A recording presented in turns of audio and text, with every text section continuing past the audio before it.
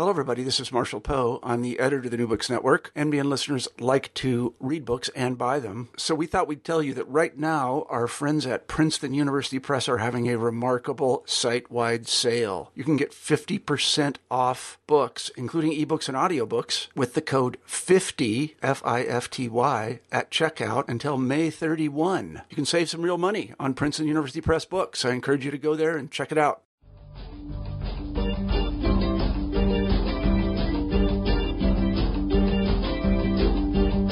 Hello, and welcome to New Books in Philosophy, a podcast channel with the New Books Network. I'm Carrie Figdor, Associate Professor of Philosophy at the University of Iowa. I'm co-host of the channel along with Robert Talisse, Professor of Philosophy at Vanderbilt University. Together, we bring you conversations with philosophers about their new books in a wide range of areas of contemporary philosophy. Today's interview is with Christina Musholt, Professor of Cognitive Anthropology in the Department of Philosophy at Leipzig University. Her new book, Thinking About Oneself from Non-Conceptual Content to the Concept of a Self, is just out from the MIT Press. When Descartes famously concluded, "I think, therefore I am," he took for granted his ability to use the first-person pronoun to refer to himself. But how do we come to have this capacity for self-conscious thought?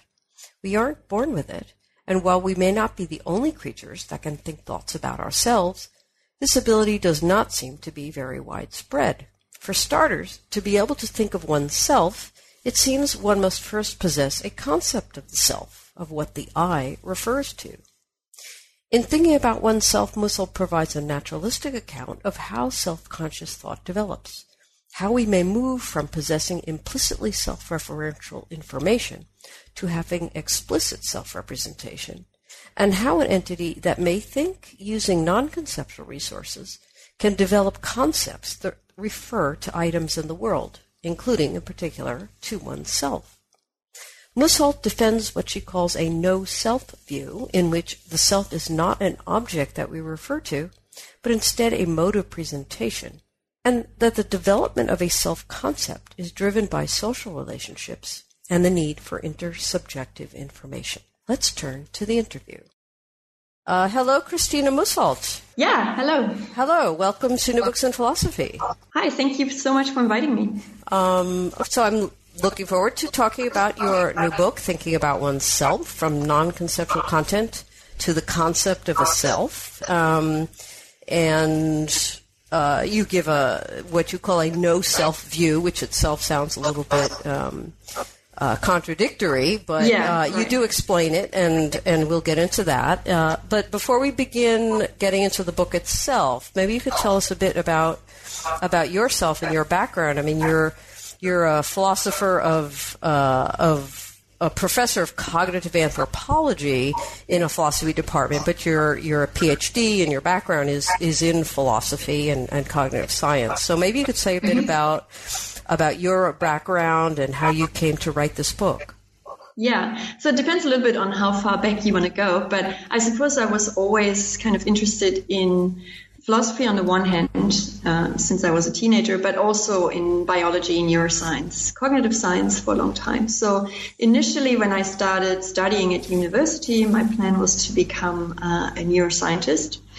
But then I kind of discovered that a lot of the questions that had fascinated me as a teenager, as I said, sort of continued to fascinate me, and that I couldn't really answer them or couldn't even really find them asked in the way that I thought they should be asked in the courses that I was taking as part of the biology and the neuroscience program. And so I started going to philosophy lectures and seminars and really found myself much more at home there. But for a long time, I couldn't really decide whether I really professionally wanted to be a philosopher or rather a natural scientist, partly, because everybody says you'll never get a job as a philosopher and so on. Right. But yeah, so anyway, even though I found neuroscience really fascinating, I did a master's degree in neuroscience, and I continue to find it very fascinating. Questions regarding, for instance, the nature of the self, what really makes us human, those sort of things I felt I couldn't really answer properly as a neuroscientist. And so therefore I decided ultimately to do a PhD in philosophy, although with a view to empirical sciences as well. So what I try to do in my research is really try to bring philosophy and empirical sciences, in particular the cognitive sciences, into some kind of fruitful dialogue with each other. Okay, well, the book certainly does demonstrate that. So you're considering the problem of what you sometimes call self-consciousness, or our ability to think thoughts that about something that we refer to with the first person pronoun, the I. Mm-hmm. Right. Can you explain what is gripping about this problem for you, or why it's a problem? Yeah, so I mean, first of all, when you look at the history of philosophy, you sort of find that self-consciousness comes up and again in a lot of classical theories. It sort of takes center stage with a lot of philosophers. And I think that's no coincidence, because I do think that this ability to think I thoughts, to think about ourselves, lies at the heart of many things that we consider to be essential to what we are as humans, and what fascinates philosophers, including the ability to ask questions of moral significance, for example. But then the other thing that makes so it's an ability that I think is very, very important and very dear to us, and therefore important to understand what that actually is. And at the same time, this kind of knowledge that we gain by thinking about ourselves, so self-knowledge, does seem to be rather different in some ways from the kind of knowledge that we gain about other objects in the world, and even other people, although in some ways it's different, in some ways it's not. But yeah, so I guess for reasons that we'll get into a little bit later, I suppose, this kind of way of accessing knowledge or information seems to be rather different from ways we have of gaining knowledge of other things in the world. And so that kind of makes it puzzling. So one way in which this puzzle is expressed is then in the failure of various traditional models that we do find in philosophy that attempt to explain this ability, which, as I try to show in the book, end up often either being circular or problematic in other ways, or essentially presupposing what they attempt to explain. And so in some level, this sort of the central question remains unanswered in a lot of these models. Okay, one of the things that you bring up, in terms of the circularity in particular, there are arguments that you go through at the beginning that are based on the idea that you're sort of on the model of reference that we have of concepts that refer to things, concept of a book, and of course the word book will refer to various books, and we have names for people, but for reasons that you spell out, this particular relationship of having a concept refer to an object or the term for it, such as I, refer to it, is kind of problematic and thought to be circular in the case of self-reference. Could you say something about that? Yeah, so, I guess one way of getting to the heart of this problem is by thinking about, how do I try to explain this? Well, I think intuitively, perhaps a lot of us think that we have there's a very intimate relation that each of us has to ourselves, right? So, Frege speaks of this very special way in which we think about ourselves, and in which we can't think about other people or other objects. And you find this intuition expressed also in phenomenology, people talking about this sense of mindness, this sort of primitive sense of self, the fact that we're always already acquainted with ourselves and experience. All these sort of thoughts, I think, already point to this very special relationship that we have to ourselves. That's not, as a lot of phenomenologists are sort of quick to point out, it's not the relationship of something to an object. So phenomenologists often say the way in which I'm aware of myself is not as an object, but as a subject of experience, as a subject of thought, as a subject of agency or action. And I'm very sympathetic to these ideas that are expressed in phenomenological traditions, though I often also find them a little bit mysterious. And so coming from the analytical tradition more myself, one thing that I try to do is try to combine these insights that we find in phenomenology with the sort of more analytical method of trying to spell things out that we find in analytical science. But yeah, coming back to this object model. So it's often said that this subject-object model kind of goes back to Descartes. And the idea is how do we gain knowledge about things? Well, it's by, referring to them by standing in a certain relation to them, gaining information about them. Identifying them, picking out features. So, for instance, with the books, what makes a book a book? Well, there's certain features that identify a book as a book, and I can pick these out in perception and other modalities, and kind of give a description of what makes a book a book. But the idea is that again, with the self, that's not the case. And apart from this kind of intuition that the relation that we have ourselves is not that of relation to an object, we can see that this model can't apply to self-consciousness when we consider this regress problem that was first pointed out by Fichte in the tradition of German idealism, but then also has been popularized more recently by people like Manfred Frank, Dieter Henrich, and others in the German-speaking tradition, and also in the analytical tradition by people like Shoemaker. And again, I think it also is echoed in the phenomenological tradition. And so the idea is, well, look, if self-consciousness was a form of object cognition, we would end up with a kind of regress, because how do I know that a certain feature that I perceive is a feature of mine, that it's a property that I can ascribe to myself? In order to know that, it seems I would already have to have some previous self-knowledge that would allow me to perform that kind of act of self-ascription. And so then we would end up in a kind of regress. And so the idea is that in order to stop that regress, or to get self-knowledge or self-consciousness off the ground to begin with, there needs to be this kind of more primitive or more intimate knowledge that is always already there, as some people like to say. And I think that that intuition is right, but what I found dissatisfying, as I said before, in certain phenomenological ways of putting that, but also in the ways in which Manfred Frank and others are putting it, is that they say that it's kind of primitive and not further analyzable, and somehow just there. And I think that's kind of dissatisfying. And so one of the things that I was trying to do is trying to see if we could maybe get a better grip on this kind of notion of this primitive sense of self or mindness.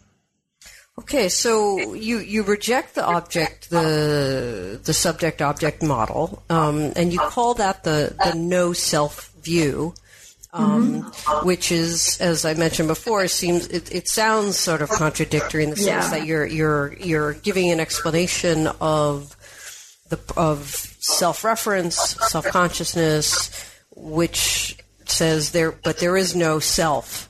Right. So could you explain that, and how you resolve that issue with you introduce the idea, or adopt the idea, I should say, of modes of presentation. So could you say what the no self view amounts to, and in your words? Yeah. So well, let me start by saying that perhaps in retrospect that was not the smartest way of labeling my view, as has been pointed out also.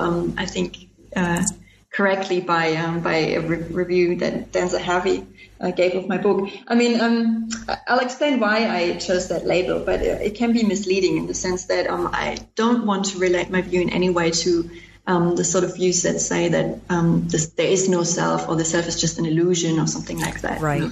You find those theories certainly in philosophy as well, and I don't want to associate my view with those kind of views. I don't think that the self is an illusion or that it doesn't exist or anything like that.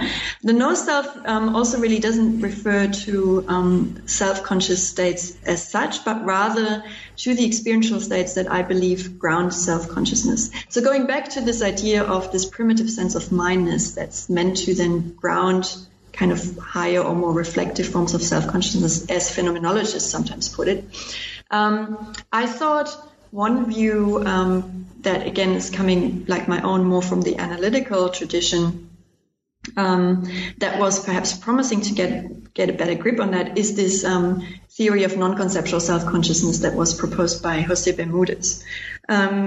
So I used that kind of as a springboard for my own book. The idea there is that, look, what explains our ability to think I thoughts, where, most philosophers agree that I thoughts are really thoughts that do require concepts, at least those that we really then express linguistically when we actually, say things like, I'm hungry, I believe this and that, I intend to do so and so. So what explains that ability? And Bermúdez's idea is that we have, so in a sense, there's a non-conceptual way of thinking about oneself that we're already born with and that we're also sharing with non-human animals. And the way he explains this is by saying that, look, take, for instance, a simple perceptual state, like, I'm looking at this laptop in front of me now. The self is already there in that perceptual content, because effectively what it might seem to you that in looking at the computer, I'm just, gaining information about the computer, but inspired by theories in psychology, in particular Gibson's theory of ecological perception, the idea is the self is also part of the content of that experience. For instance, I see this computer as being in a particular distance from myself. I see it at a particular angle, from a particular perspective, and I also perceive certain affordances, like I can type on the keyboard, I can move the computer around, I can close the lid, and so on and so forth. And so that information, the distance and orientation of myself in relation to the laptop, the ways in which I can interact with the laptop, that's information about myself, right? And so the idea is, look, the self is already there. And then what we do when we then turn to sort of more explicit forms of self-consciousness is just we use concepts and language to bring that out, to make that explicit, that the self is always already there. And I wanted, on the one hand, to preserve some insights here, which I think are right, but also wanted to modify that view by saying that it neglects an important distinction, namely the distinction that I make between implicitly self-related information and explicit self-representation. So I think, and that's where the no self, coming back to your question now, comes in. Because I think that while it's true that there is information in the content of my perception that is related to myself or that concerns myself, for instance, concerning my possibilities for interacting with the objects in my environment, it's not true that the self as such is really there as part of the representational content. So the idea is that there's no self in the content of perception. The content of perception is just, my perception is about that object that I'm perceiving, the laptop, and I'm perceiving certain relational properties that the object has, namely being related to me. But one of the relata, namely myself, is not represented. It's, to use an idea of John Perry that I find quite helpful in that in getting a grasp of this idea, is that the self is an unarticulated constituent of the content of experience. So he has this very interesting thought experiments, which I found very helpful here, where he says, consider these people called Zealanders on Zealand. They live on this island and they have no conception of the existence of any other place in the world. So now assume that they're talking about the weather. They say things like it's raining. Well, what are they referring to? In some sense, they're referring to Zealand, the place where they are. In fact, necessarily they're referring to Zealand because they're not aware of the existence of any other place. And so there is no way in which they could be referring to any other place. And yet when you look at their utterances, they never mention Zealand. They never even mention indexicals like here, precisely because there's no need for them to do that, because they don't have any conception of any other place that they could possibly be talking about. And so Perry actually himself draws the analogy to thought about oneself, and I think it's an apt analogy. The idea that, because perception is always from my perspective necessarily, there's just no point in actually representing myself in the content of perception. Yeah. So what my perception is about, the content of perception really just is the objects in my environment and not myself. Yet the content of perception is obviously relevant to me and to my possibilities for interacting with the objects. And so when we acquire the self-concept, according to the view that I want to propose, is that we make explicit the self-relatedness that is implicit in the content of perception. Another way of putting that, which is the way that François Recanati puts it, and which I adopt in my book, is that he says, look, there's a content of perception on the one hand, and then there's a mode of perception on the other. And so the content of perception, again, is about the objects in my environment, but the way in which they are presented to me is such that they're given to me from, or presented to me from, my perspective. And so that's one way of understanding this notion of mode. It's just from my egocentric point of view. And when I form an explicit I thought, such as I see the laptop in front of me, I make explicit this mode. I make explicit the fact that I experience the computer from my perspective in this particular way. That's relevant to myself. But that doesn't mean that the self was there as the part of the content of experience before.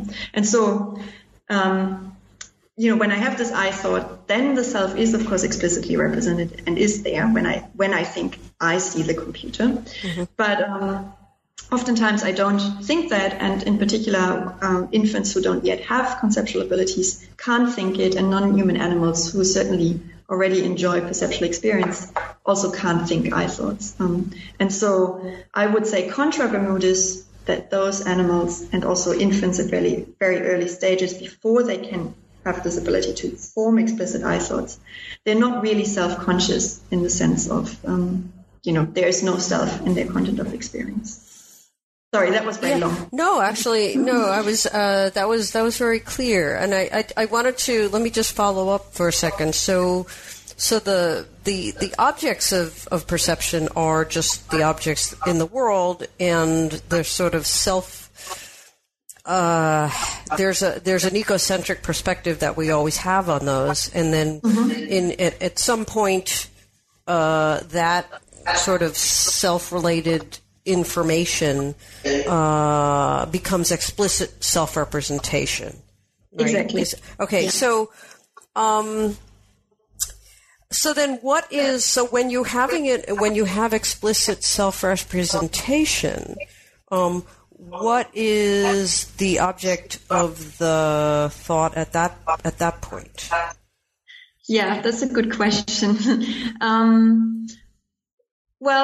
So like I said before, what you perceive are objects and their properties, and some of which are relational properties related to yourself, but you as one of the relata, you're only there implicitly. And so then when you form an explicit I thought, an explicit self-representation, you make that explicit. And so you're attributing to yourself the property, for instance, of being situated in a particular distance from the laptop, or of being able to interact with the laptop in a particular way.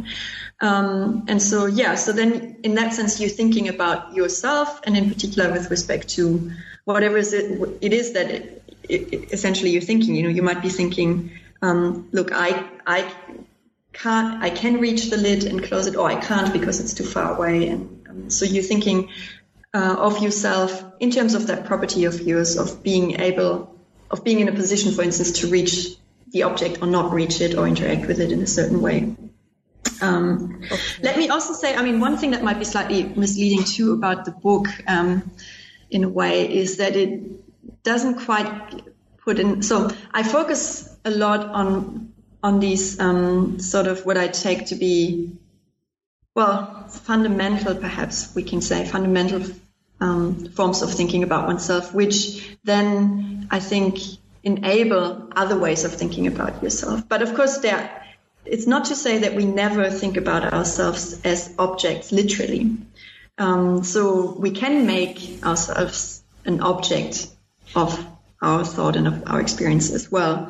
It's just that if we weren't aware of ourselves as subjects in the first place, subjects being in a position to interact with our environment in a certain way, we couldn't form objects of thoughts about ourselves as objects either, because of this regress problem that I mentioned at the beginning. But obviously both kind of go hand in hand together, and I think the self-concept also in a way involves both sort of modes of thinking about oneself. That's why the mirror test is kind of such a, well, I guess gives an important clue here, because what happens when I learn to recognize myself in the mirror is really that I combine this kind of internal mode of experience of myself that I have with this realization, oh, I'm also an object that can be perceived just like I can perceive objects. An object in the sense of being able to be identified by others, and then also by myself insofar as I can look at myself through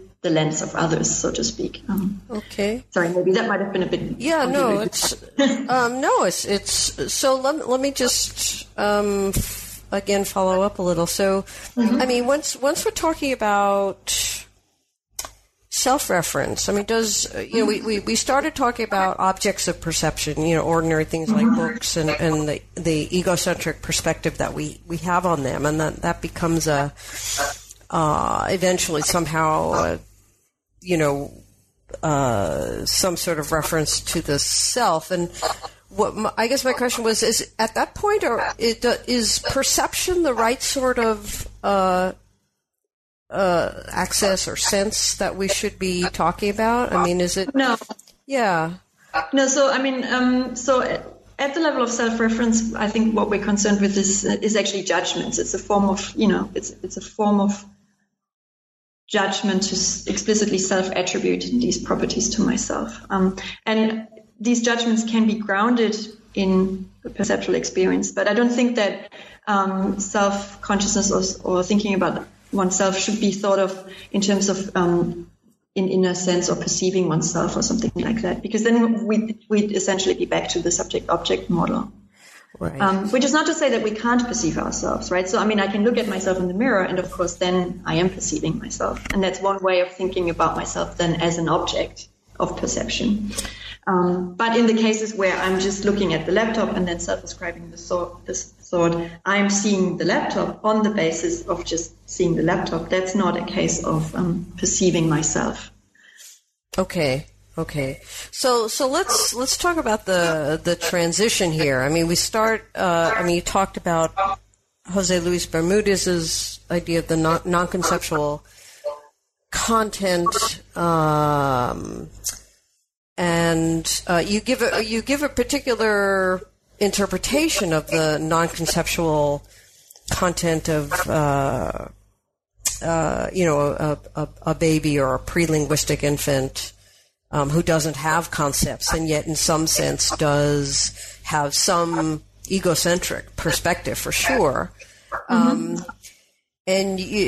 one of the things you do is to interpret non-conceptual content in terms of knowing how rather than knowing that.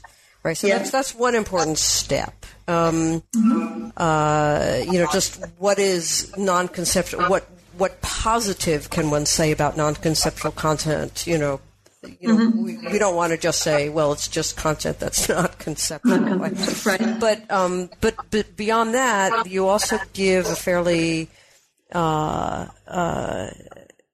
maybe let me start with that, because the next question is just how one gets from the non-conceptual to the conceptual, right? So take the non-conceptual first. What is that on your view? Yeah. Again, very good and difficult question. I think I saw a quote from Davidson the other day where he sort of mentioned that he's glad that he's not a developmental psychologist because he essentially has no idea how to talk about the cognition of non-linguistic, non-conceptual creatures. And he thinks it might even be an impossibility in some sense to talk sensibly about it. Because obviously, we're always, in talking about that, we always have to use concepts and we have to use and therefore think in language in some ways. And so it's very hard to get a grip on these non-linguistic, non-conceptual forms of apprehending the world in a certain sense. And I think it's also, this aspect of, what really positively can we say about non-conceptual content? I felt like, correctly, you pointed out correctly, that it's sort of dissatisfying to just define non-conceptual content in opposition to conceptual content, and so to just give a negative definition. And I felt that this idea of knowledge how is one way of maybe approaching a positive account of non-conceptual content, but I don't take myself as having worked out a full theory at all, or not even sort of approximating a theory of what non-conceptual content might be. So it's really just, a little bit of hand waving that I do in the book at that point. But so the idea is, and again, that's something that I found in reading, for instance, Adrian Cassin's work on non-conceptual content, quite illuminating, is that he says, look, there's just different ways of apprehending the world, different ways of interacting with the world, and not all of them are constrained by conceptual abilities. And not all of them conform to what he calls the norms of truth. Yet they're not all truth evaluable. So when we talk about conceptual content, we can always ask, is that representation true or false? Does it give an accurate picture of the way things are? And with non-conceptual content, thinking about it in terms of knowledge how sort of hints at the fact that we have a lot of ways of a lot of practical ways of interacting with the world that are not so much about are my representations true or false, but rather how skillful am I in doing certain things? Can I ride the bike or can I not ride the bike? And so I was trying to get to some of those insights by relating the notion of non-conceptual content to the notion of knowledge how. It's also, I think, again, respecting insights from phenomenology, although I didn't sort of discuss these in detail. When Heidegger, for instance, talks about being in the world and sort of, seeing the world in terms of the things that are around us, that are there for us, ready for us to do something with in a certain way. I think it's very hard to or impossible to translate that kind of knowledge of how to interact with the things and the people in my environment, to translate that into really something propositional, conceptual. Mm-hmm. Okay. So let me get to in effect, the sort of the meat of the book. At least as I think of it, is your account of the transition, right? That's kind of critical. That's, I think, an important contribution to this literature in the book. So we start with this implicitly self-referential information, right? Which the idea, we're born with an egocentric perspective, and so I don't know which things will have that, but many things will that don't have language, that don't have concepts, and so forth. And then there are steps to get us to the end game, which is the ability to think about oneself, to use the word I, and so forth. And you describe this, and this is just a very brief thing, as a process of redescription over various stages. So could you explain how you get from the beginning, to this sort of actual full-blown concept of the self? Right. So, again, you're right that this is kind of the heart of the book. At the same time, it's also a part where a lot of questions remain open that I'm continuing to work on. But generally speaking, so this idea of representational redescription is an idea that I didn't come up with by myself, but rather something that I found in the literature on developmental psychology. It was coined by Annette Kamilov-Smith, who's a developmental psychologist. And she doesn't talk about self-consciousness specifically, but she was just talking about cognitive development in more general terms. And she thinks that we have, information implicit in forms of procedural knowledge or knowledge how, as I sort of tried to explain earlier. And she thinks that there's a process that makes available that information that's initially kind of domain specific and, again, as she says, implicit in forms of procedural knowledge.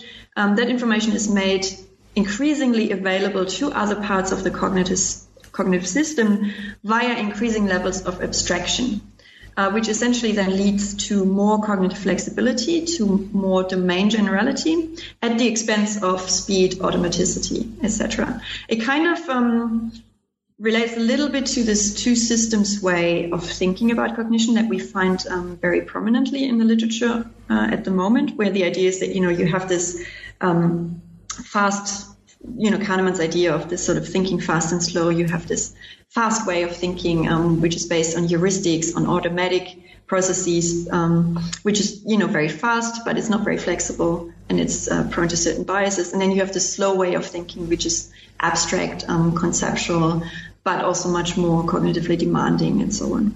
Except that what I like about Kamilov-Smith's approach is that it goes beyond saying there are just these two ways and saying there's actually many levels in between. And she talks about there being 4 different levels, but I think her account in principle is open to there being many more than 4. And it also gets us beyond this kind of dichotomy that I find problematic in talking about non-conceptual versus conceptual content, which again suggests that there's just these 2 ways that we have of apprehending the world. One is, again, knowledge how, it's procedural, non-conceptual. The other is conceptual, abstract, etc. And I think, that leaves it mysterious how to think about the relation between the 2, but it also doesn't quite give enough.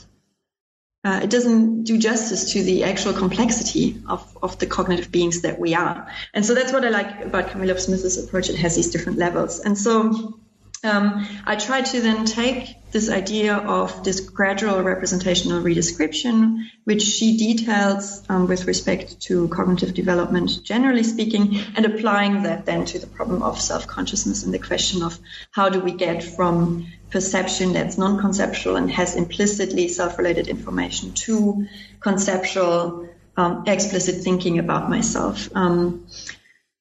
Right. Maybe. Well, I mean, I was going to say it might be worthwhile if there's I don't know if you have an example or a particular feature of the self that might get, be the endpoint of one of these processes of redescription. Yeah. Maybe actually, let me start with actually not necessarily an example of self-consciousness, but rather an example that's more general relating to cognitive development, which I personally found very illuminating when I was reading Kamilov-Smith's work. So she talks about research with children where they're asked to balance sort of objects on a beam and sort of find the center kind of the object that makes it sit stable on this beam. And as in many actually studies in developmental psychology with this ability as well, you typically find a U-curve kind of development. So that is there's a point at which children can't do it, then they certainly get very good at doing it, and then suddenly they can't do it again when they get older, and that's kind of weird, right? Mm-hmm. And so she tries to explain this is precisely in these terms of representational redescription. So what she says, what happens initially is that you have this procedural, this ability, this knowledge how to balance certain objects, but it only works for particular objects. So the way that the experiment works is that the objects are manipulated by some have sort of a weight glued to one of their ends, and so or sometimes the weight is hidden at one part of the object, and so the center isn't where you would normally expect it to be.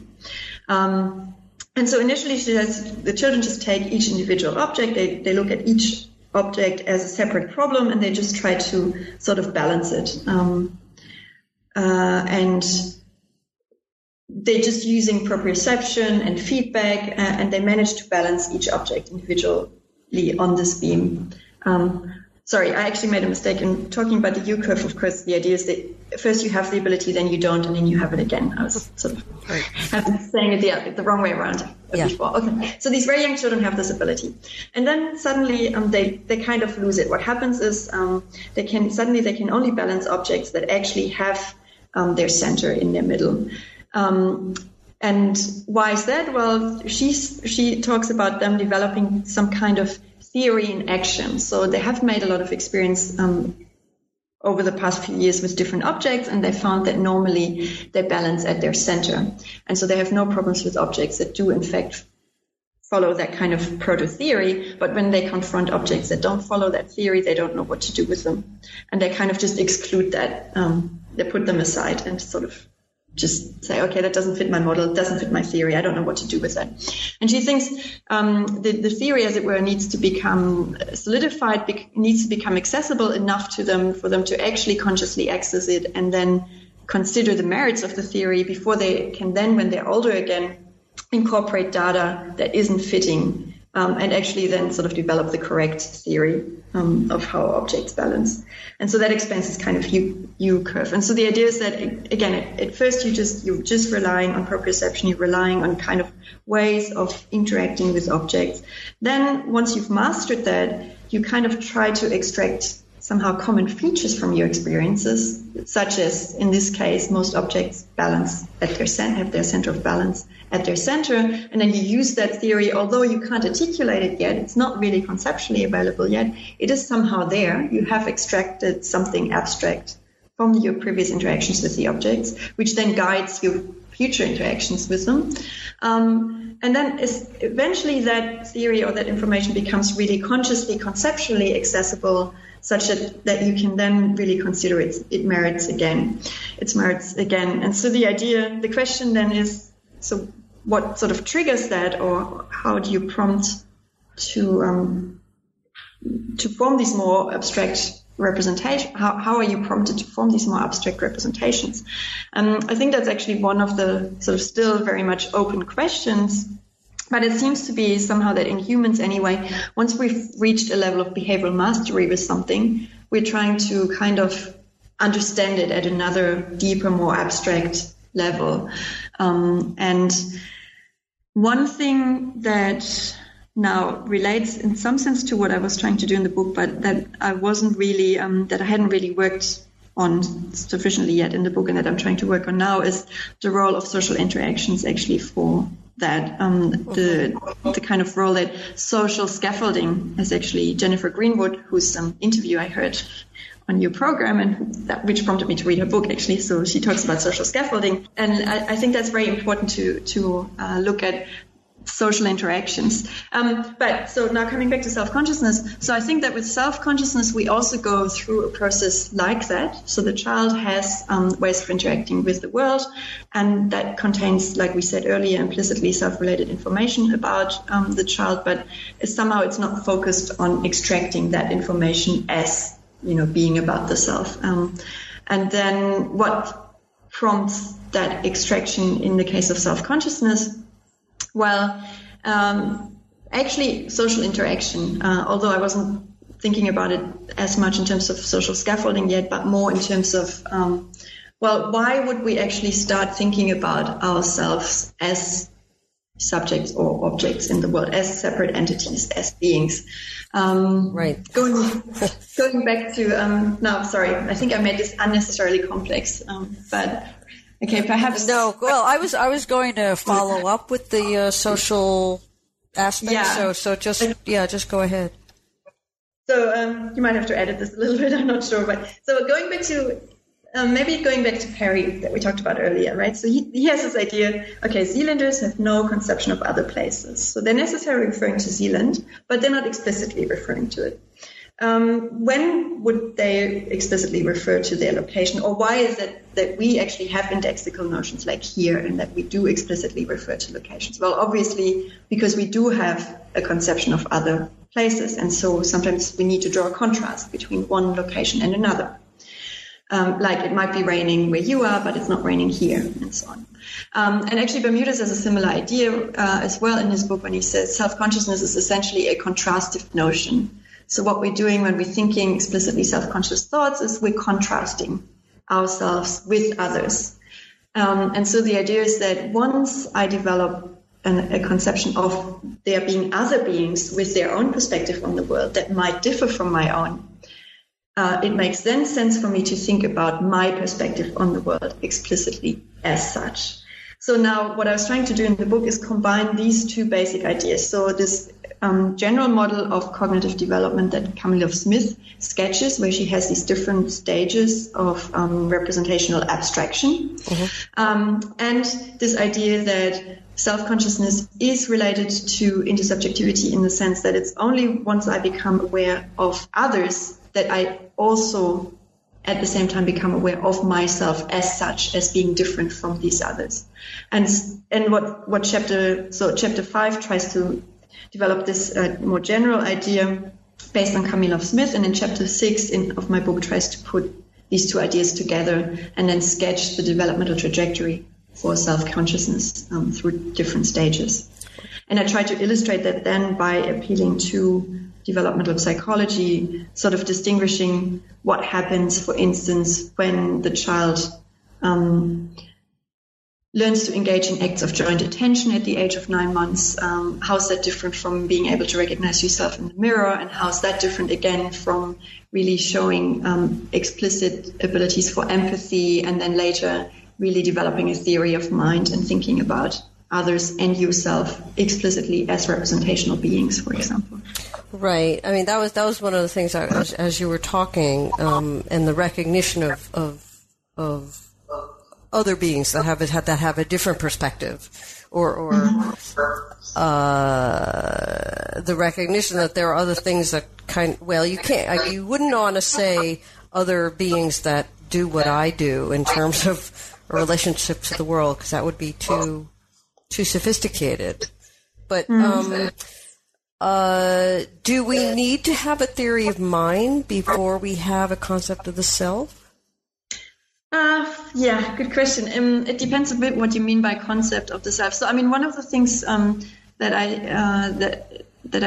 I've come to sort of think as I was writing the book is that these yes or no answers are not really available to us in some level. You know, I said earlier, cognition is very complex, and there's many different levels or degrees. I'm not sure, levels or degrees, I'm not always happy with those expressions. But yeah, so, I mean, in that sense, I think you can also distinguish degrees of self-awareness. And so it depends really what you mean when you talk about the self-concept and the self-ascriptions that you're performing by applying the self-concept. I think there's sort of relatively basic, simple self-ascriptions that you can perform in the absence of a full-blown theory of mind, but then really thinking of yourself as a being that has a representational states, that has mental states, that, of course, by definition implies some kind of theory of mind anyway, and that theory of mind would then apply to yourself and to others.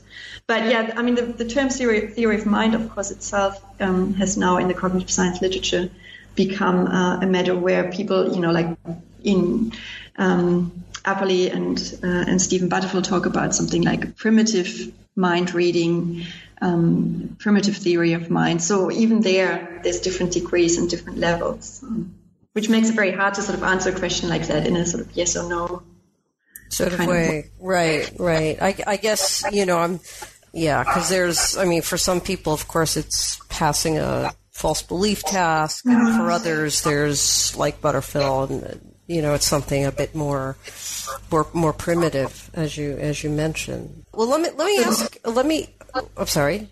No, go ahead. Okay, I was going to ask about there's been a lot of work recently on on theories of the self, as well as the nature of agency, which is kind of lurking in the background here. Although I don't know if we'll get to that, but so there's a number of different theories on offer of the self. The narrative self, the Dennett, or some people, as you mentioned before, that the self is an illusion. I think Sean Gallagher has a work on, the sort of phenomenology of the self. How does your view relate to these different sorts of ways of thinking about the self? Whatever it is that we end up with when we use, I, the first person pronoun. There's a lot of different views of that. Do you have any preferences among these? Are you completely neutral among them, or are there some that appear to be more justified, perhaps, given the way you think that the self develops, or self-consciousness develops? Yeah, so in the book I don't really take an explicit stance on the metaphysical question of what really is the self. And I don't really have a theory on that either. It's perhaps more an intuitive way at that point of approaching this question, where I tend to think, the self is the person. But I also think that a lot of these different theories, that each of these different theories points to something right and important. So, obviously, I think it is true that we do have a narrative self-conception. Yeah, we tell stories about ourselves and about others, and I think that is an essential part of what then comes to be our personal identity and what maybe even constitutes personhood in a certain way. And so I think in a sense there is this narrative self. But as I was saying earlier, I think the phenomenologists certainly have a point too when they say, look, that can't be all there is to it. And in fact, Dan Zahavi tries to combine ideas of the narrative self with this kind of more primitive, more basic notion of self-awareness that I think you called the phenomenological self, that Gallagher also talks about. I think there's certainly that as well, although I sort of disagree with them when they talk about these sort of very primitive notions of self-awareness. I think we should distinguish between awareness and self-awareness, just for the reasons mentioned earlier, namely that awareness, while containing implicitly self-related information, is not a form of explicit self-representation, and I'd like to reserve the term self-consciousness for the latter. That's partly a terminological question, though. Leaving that to the side, I think there's an important intuition in phenomenological conceptions of the self that I would want to preserve.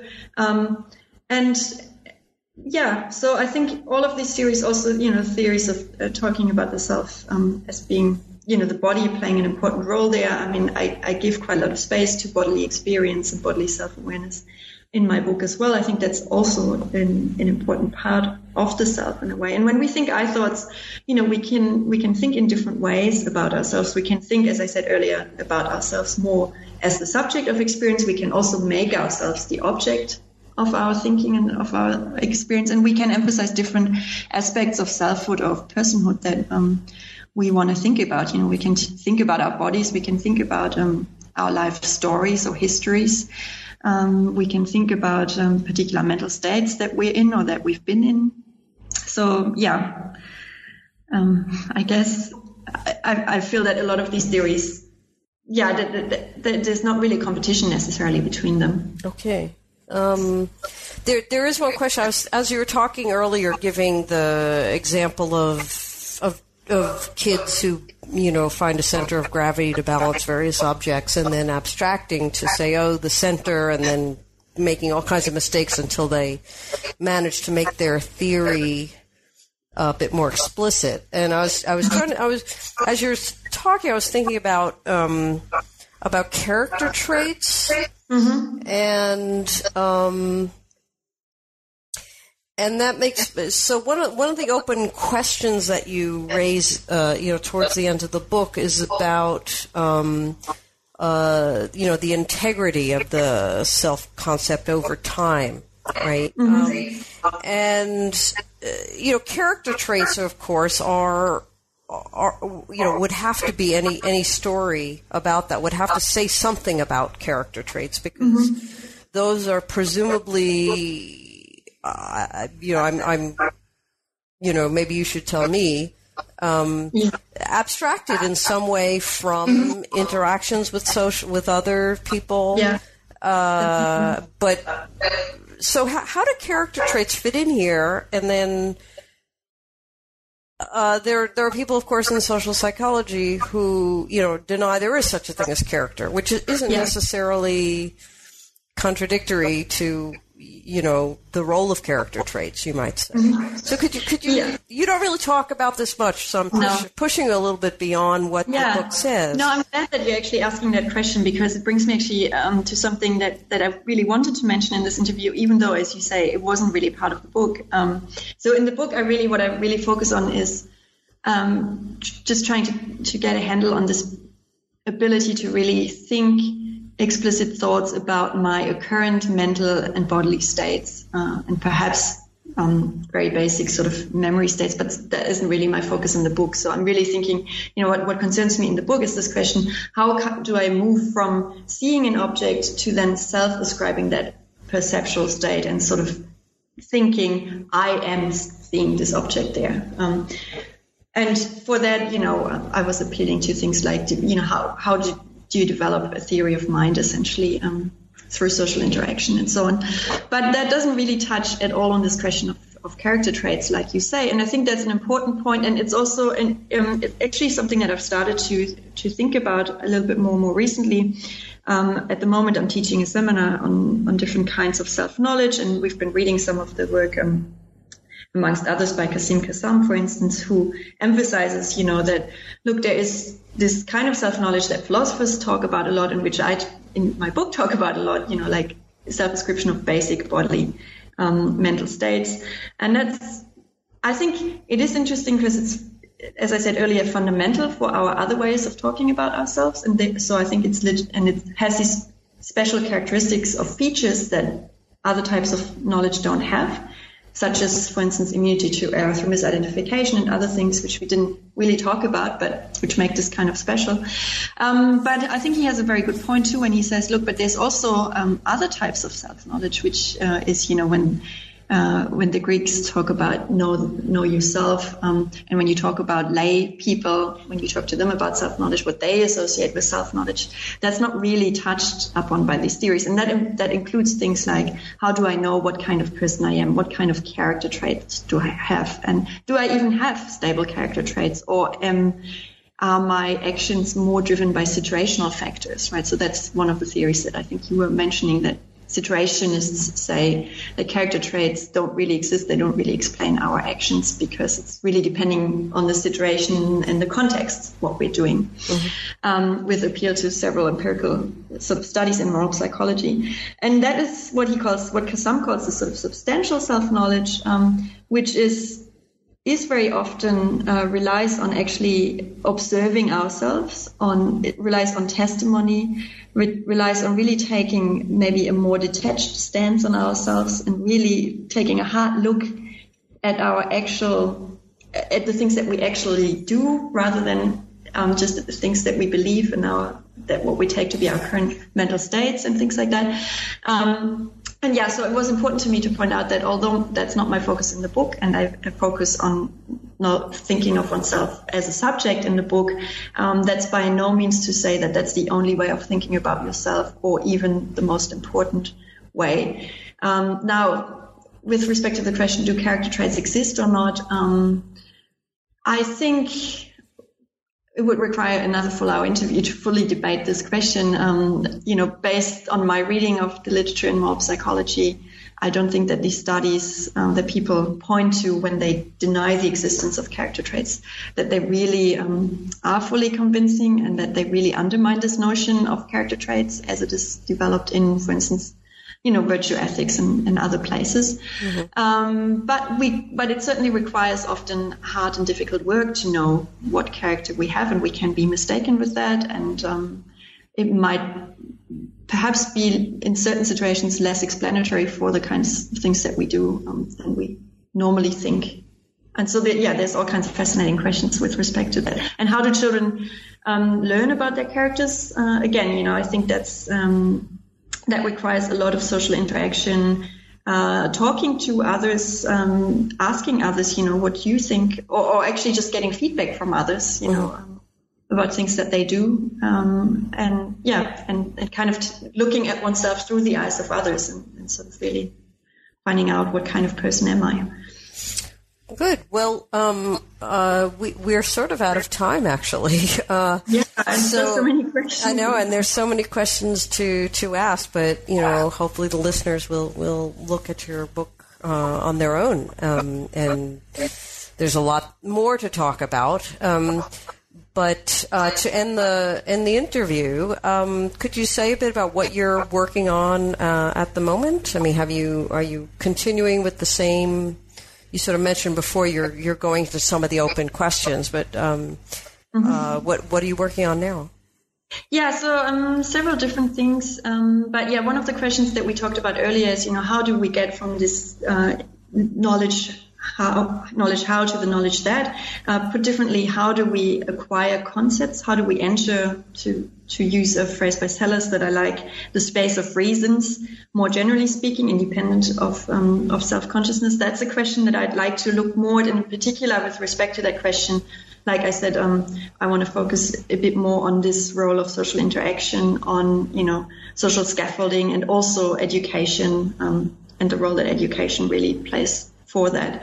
So sort of building on ideas by people like Jennifer Greenwood, but also David Beckhurst and a lot of other people. So that's a question that I'm interested in, and I'm actually working with a colleague on also thinking about more practical implications that might eventually have for the way in which we teach children how to think, for example, in daycare centers and schools and so on. And the other question is really staying a bit closer to self-consciousness, like I mentioned, what other types of self-knowledge and thinking about ourselves are there, and how do we sort of bring together these different forms of self-consciousness. And also in relation to that, since I say in the book, look, there's different levels of self-awareness. In parallel to that, I try to spell out different levels or different ways of being aware of others. And so that's another question that I'm interested in. How do various theories of social cognition, some listeners might be familiar with this debate between stimulation theory, narrative practice hypothesis, the interaction theory, all these kind of theories. How do they relate to each other? What kind of account can we give of the different ways of knowing not just ourselves but also others? So that's a lot. That's a lot. I wish you luck with that. But thank you. I appreciate your taking the time now to talk with New Books in Philosophy, and good luck with all those different projects. Yeah, thank you very much, and thanks very much for the opportunity to talk about my work. And I apologize for some of the long-windedness in some of my answers. No reason for that.